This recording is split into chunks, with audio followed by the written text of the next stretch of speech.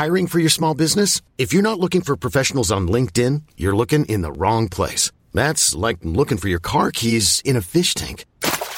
LinkedIn helps you hire professionals you can't find anywhere else, even those who aren't actively searching for a new job but might be open to the perfect role. In a given month, over 70% of LinkedIn users don't even visit other leading job sites. So start looking in the right place. With LinkedIn, you can hire professionals like a professional. Post your free job on linkedin.com/achieve today.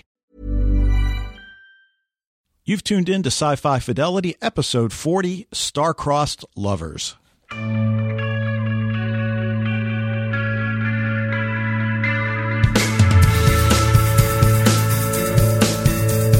Welcome back to the podcast. I hope you've been enjoying our weekly episodes here in the month of January. And we still are doing our discussion topic. And I'd be interested to see how people receive this as its own podcast episode, because we're not talking about a show. We're not interviewing someone from a show. We're just kind of going back into the vault, kind of like what you do on your Sci-Fi TV Rewatch podcast, Dave, where we just kind of like to talk about topics that have shown up and examples of whatever the topic is. Well, from as far back as the 1970s in this case, I think that we're going to be talking about this, or maybe the 80s, and all the way to the present. So Star-Crossed Lovers is an interesting topic. What is exactly that we're referring to when we say that, though? Well, humans that are in love with aliens, and of course, vice versa. Yeah, exactly. Now, this was inspired by a piece that ran on the site earlier in the month, and the fact that Roswell, which is going to actually come up in our discussion here, recently began its reboot. I didn't even know there was going to be a Roswell reboot until 2019 arrived. And Roswell began its reboot on the CW on January 15th. It's going strong. And CW is the perfect place for a show like that because, of course, Roswell was on, I think, the WB and then the UPN later. But we're going to share our example of Star-Crossed Lovers from that show in a bit. But what do you got to start off our discussion? Where did you find a human that was in love with an alien in your travels, Dave?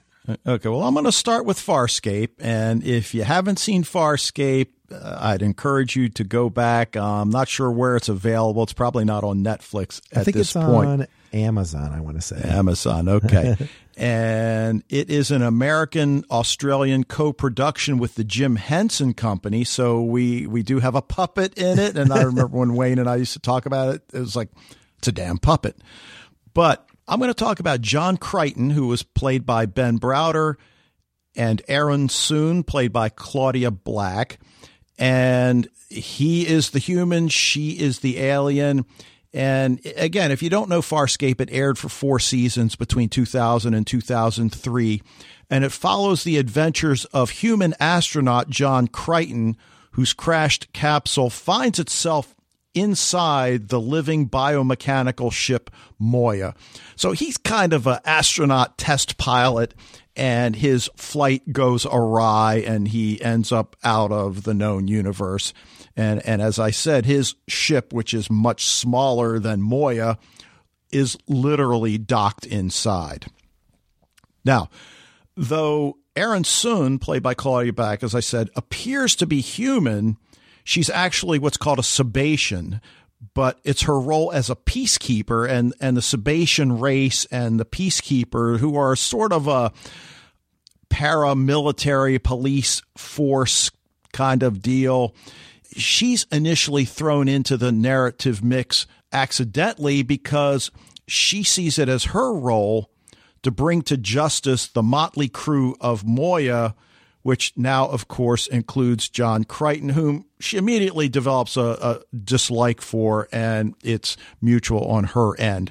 So we've got this crew of criminal types, although as we get into the story, they're not all that bad. Everybody's got a backstory. But I love it when we see her for most of the series. She's in black leather. She's got black hair. He's a good-looking guy. She's a good-looking woman. It doesn't take us long to ship them, but they've got to get past this mutual dislike of each other.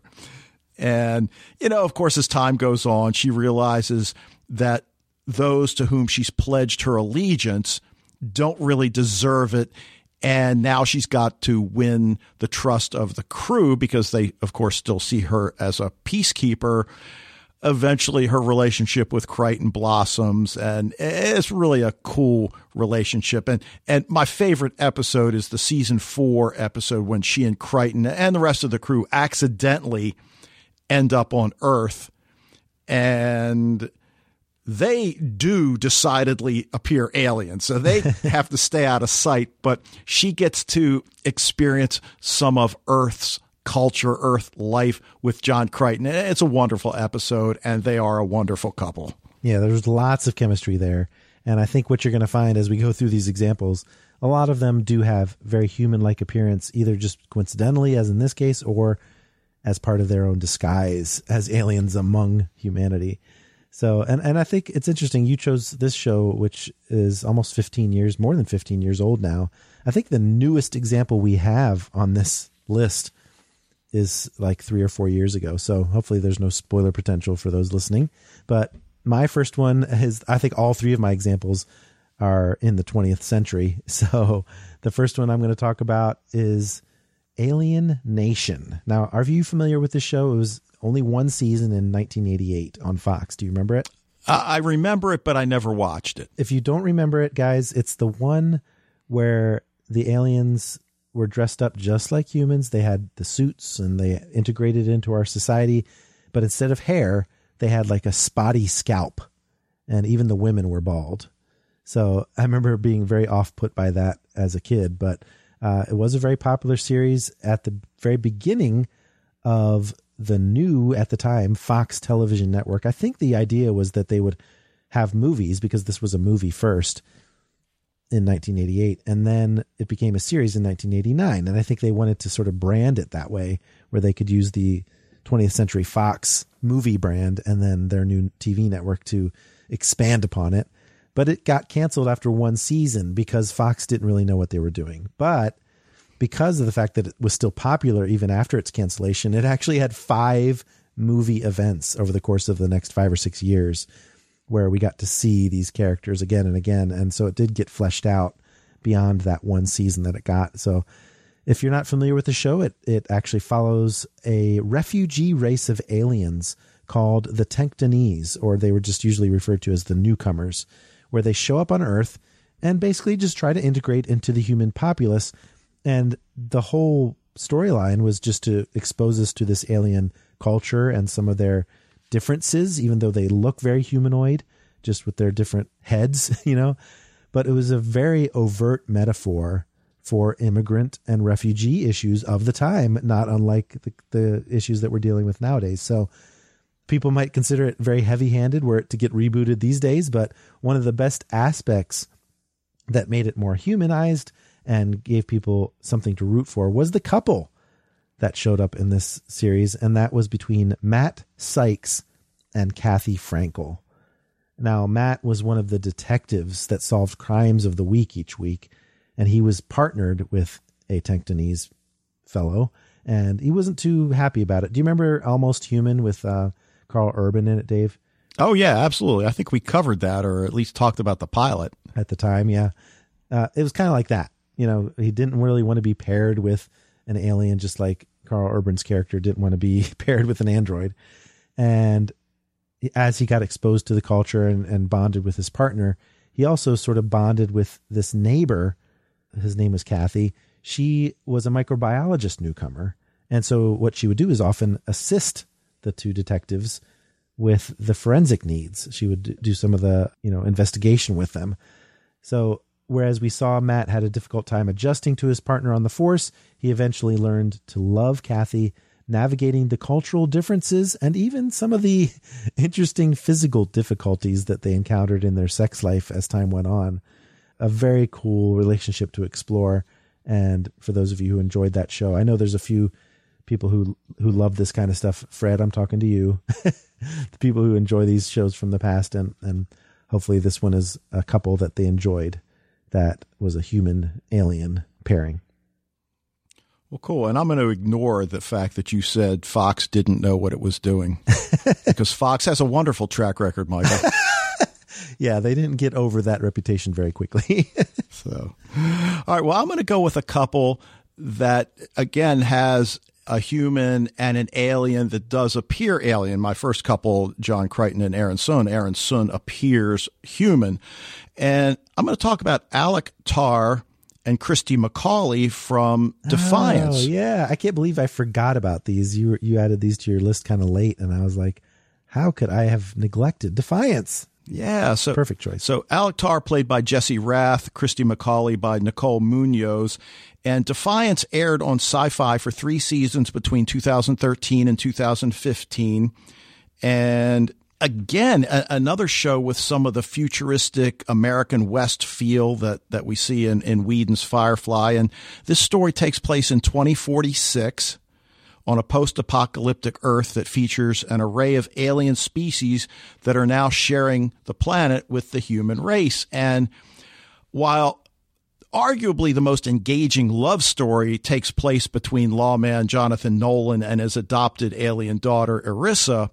Wait a second. That's a different kind of love story. Exactly. We're here to talk about romantic entanglements. So quintessential star-crossed lovers, Alec, who is a Castathon DJ, lover of classic vinyl music. And yeah, those are some really wonderful scenes when he's DJing from way up high. And then Christy, who's assumed the mother role in her family because the mother, I guess she's dead. I can't remember now, or she's just gone. But the two families despise each other. And these two do their best to show that love can transcend many obstacles. Look, we know this story, Romeo and Juliet. Alec's crime boss father, Datak Tarr, is one of the most disliked characters in the show.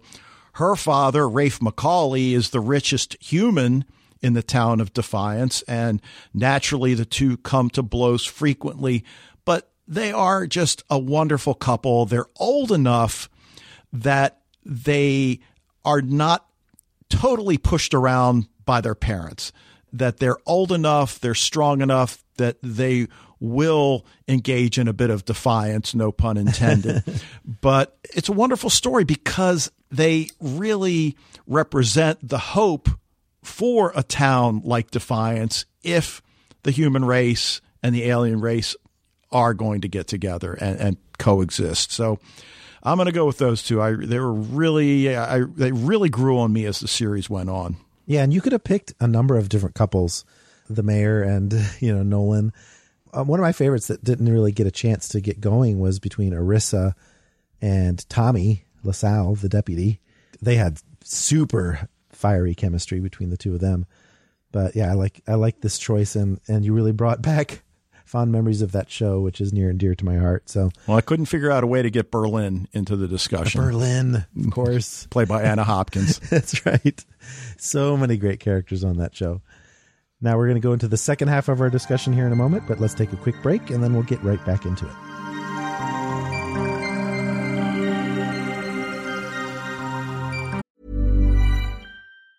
Hiring for your small business? If you're not looking for professionals on LinkedIn, you're looking in the wrong place. That's like looking for your car keys in a fish tank.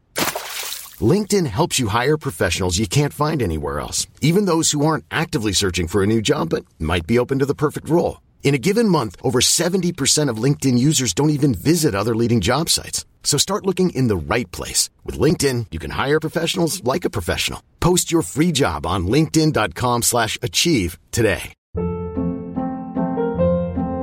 Hold up. What was that? Boring. No flavor. That was as bad as those leftovers you ate all week. Keke Palmer here, and it's time to say hello to something fresh and guilt-free. Hello Fresh. Jazz up dinner with pecan-crusted chicken or garlic butter shrimp scampi. Now that's music to my mouth. Hello Fresh. Let's get this dinner party started. Discover all the delicious possibilities at HelloFresh.com.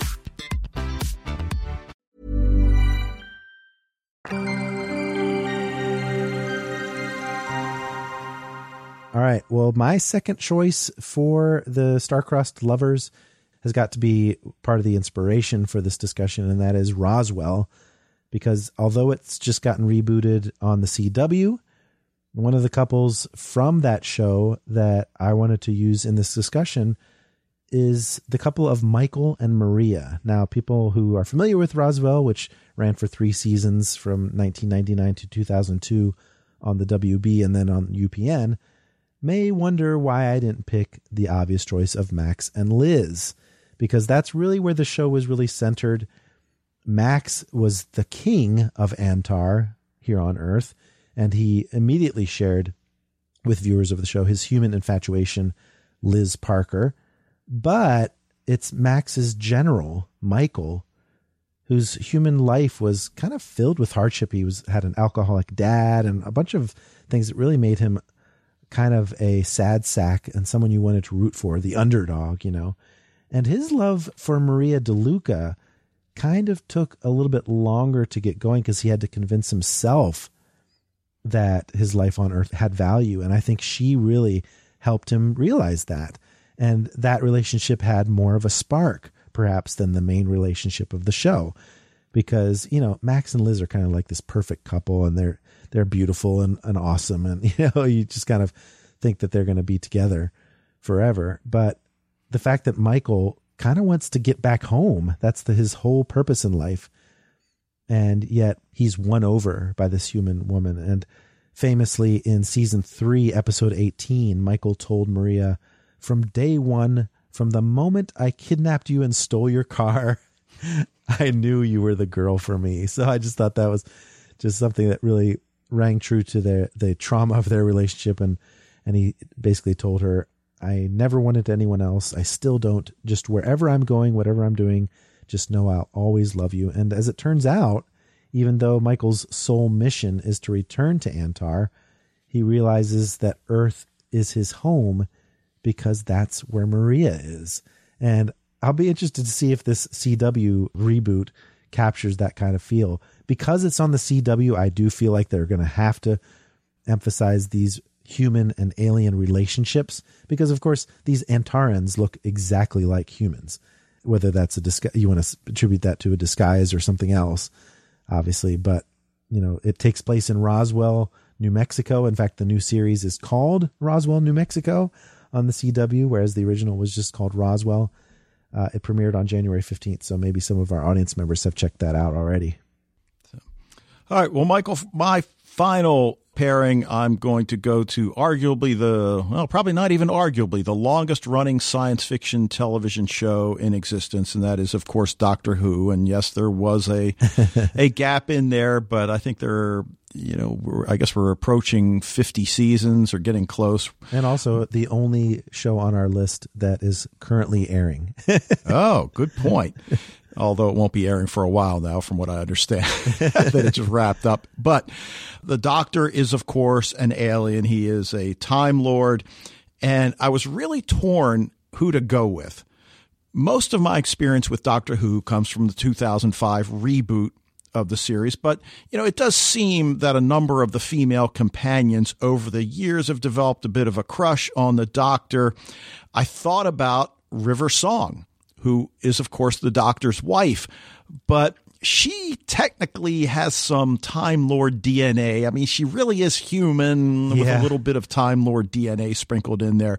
So I thought I would go with Billie Piper's Rose Tyler, who plays the first companion in Series 1 when Christopher Eccleston is the Doctor. And when Doctor Number 9, that is, sacrifices himself to keep Rose safe, it really sets the tone for where their relationship has gone. And even though at this point, neither has said anything about being in love with the other, we get this connection is strengthening.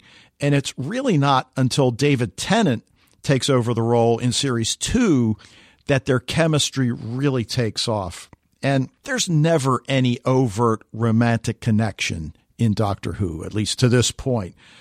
But it's clear they both feel the same way. And without getting into the details, we have that scene in Series 3, I think it is, that Rose is transported to an alternate universe that's going to ensure her survival. And eventually the Doctor's able to send her a message. And before he can receive her reply, in which she admits that she's in love with him, the connection is lost forever. Oh, that it's got to be one of the most heartbreaking moments, not only of that series, but of genre television in general. I mean, it's just indelibly burned into people's memory of that show. Yeah, and even though Billie Piper reprises Rose Tyler's role later on for I think it's the 50th anniversary episode, they still haven't really played around with, that connection. But it's there. Obviously, the Doctor and River Song are in love with each other again, even though they never really verbalize it. But there's just something about Rose and both Doctors, both Eccleston and Tennant, that just really, really grabs you. That's for sure. And that's probably one of my favorite companions, even though I'm more of a Matt Smith guy in terms of the Doctor himself. But yeah, I got to agree with you. Definitely one of the best companion Doctor romances, even going back to the older series. So, all right, well, I'm going to end on a perhaps unexpected note, because I'm going to go with a sitcom. It's like, well, sitcom, how's that genre? Well, you may remember Third Rock from the Sun, which aired from 1996 to 2001, which featured John Lithgow as the patriarch of the Solomon family. And they were a team of aliens in disguise as humans, of course, sent to study our planet. But that was really just the ostensible premise of the show. Really, it was just kind of a fish out of water story as they tried to carry on their mission, but really had a disdain for humans and thought they were pretty much on a backwater planet for their mission, and felt like they had been wronged in some way by being sent to this undesirable place. But the couple from this show, of course, took a while to blossom, just like the first example that you mentioned, Aronson and John Crichton, the classic moonlighting scenario, right? Where they hate each other fiercely at first. And in this show, it's Dick Solomon, John Lithgow's character, and Dr. Mary Albright, played by Jane Curtin, because Dick's alias, as it were, is as an anthropology professor at a college, and one of his colleagues is Mary Albright. So initially, he kind of tries to share his infatuation with her, and she's just disgusted by him. He's so over the top and awkward and things like that. But as the series went on, he slowly wore her down until they certainly have to be called one of the strangest and most awkward relationships imaginable, but still had that undeniable chemistry and the charm that they had between the two of them. And you have to attribute it to, I mean, come on, we're talking about Jane Curtin and John Lithgow. These are masterful comics and actors. And so it became the hallmark of the show, along with, launching the career of one Joseph Gordon-Levitt, who played young Tommy on that show as well. Well, yeah. And I mean, Dick's lack of social grace is certainly one of the things that just makes his character so lovable. And you watched this show when it was airing? I did, yeah. Yeah, it was like before our hardcore genre watching, because of course there wasn't that much genre TV back then, but definitely was one of the sitcoms that I tuned in for. But I hope you guys enjoyed those choices that we came up with, and we have a few of them to share with you from social media. So let's share those with you here in our listener feedback segment, as it were, of this discussion topic podcast. All right, we had a few great contributions from social media that I want to share with you. The first is one that I just can't believe that Dave and I missed, and the article on Den of Geek missed, and that's one that Davia gave to us on Twitter. Of course, Captain Sheridan and Ambassador Delenn from Babylon 5. How could we forget about those? Thank you, Davia, for those. And also on Twitter, we heard from Richard Murray, who shared with us a couple of ones that we had, actually, but he wanted to mention Mork and Mindy, a good one. And he mentioned Michael and Maria and Max and Liz from the original Roswell. And he also mentioned Dick and Mary from Third Rock from the Sun. So great minds think alike there, Richard. And on Facebook, we heard from Stuart Hobson, who brought in a movie example. Always have at least one of those that sneaks in. He mentioned Jeff Bridges and Karen Allen in Starman, a great couple, but not from television. Linda Bond mentioned Rose and the Doctor, just like Dave did. And Trip and T'Pol from Star Trek Enterprise. which is another great choice that I had forgotten about. So that was a good one. And Davia chimed in again on Facebook. She mentioned Farscape and Deep Space Nine being her favorite TV shows, and of course brought up Deep Space Nine, Delenn and Sheridan once again. But for Farscape, she of course had to mention Aaron and John, just like Dave did. So thank you so much to those of you who contributed your Starcrust lovers on social media. We really appreciate your involvement in the podcast, and hopefully we'll get to do this feedback segment of sorts in future episodes that are discussion topics as well. So thanks again.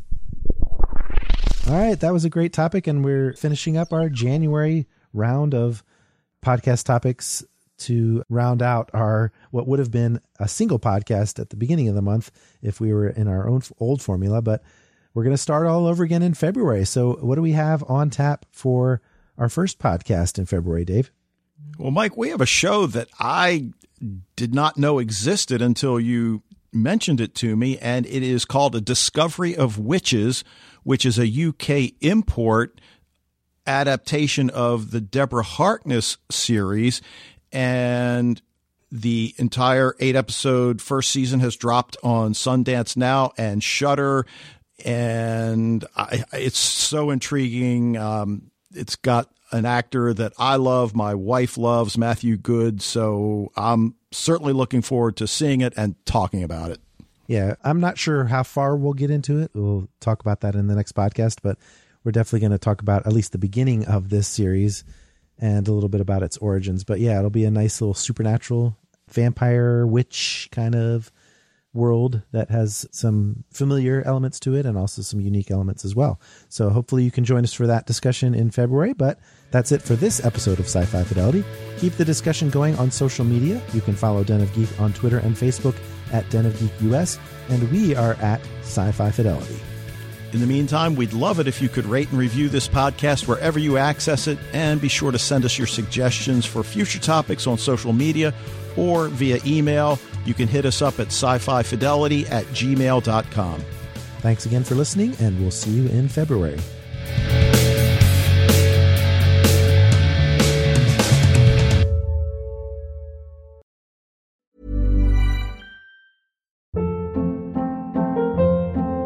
Hold up. What was that? Boring. No flavor. That was as bad as those leftovers you ate all week. Keke Palmer here, and it's time to say hello to something fresh and guilt-free. Hello Fresh. Jazz up dinner with pecan-crusted chicken or garlic butter shrimp scampi. Now that's music to my mouth. Hello Fresh. Let's get this dinner party started. Discover all the delicious possibilities at HelloFresh.com.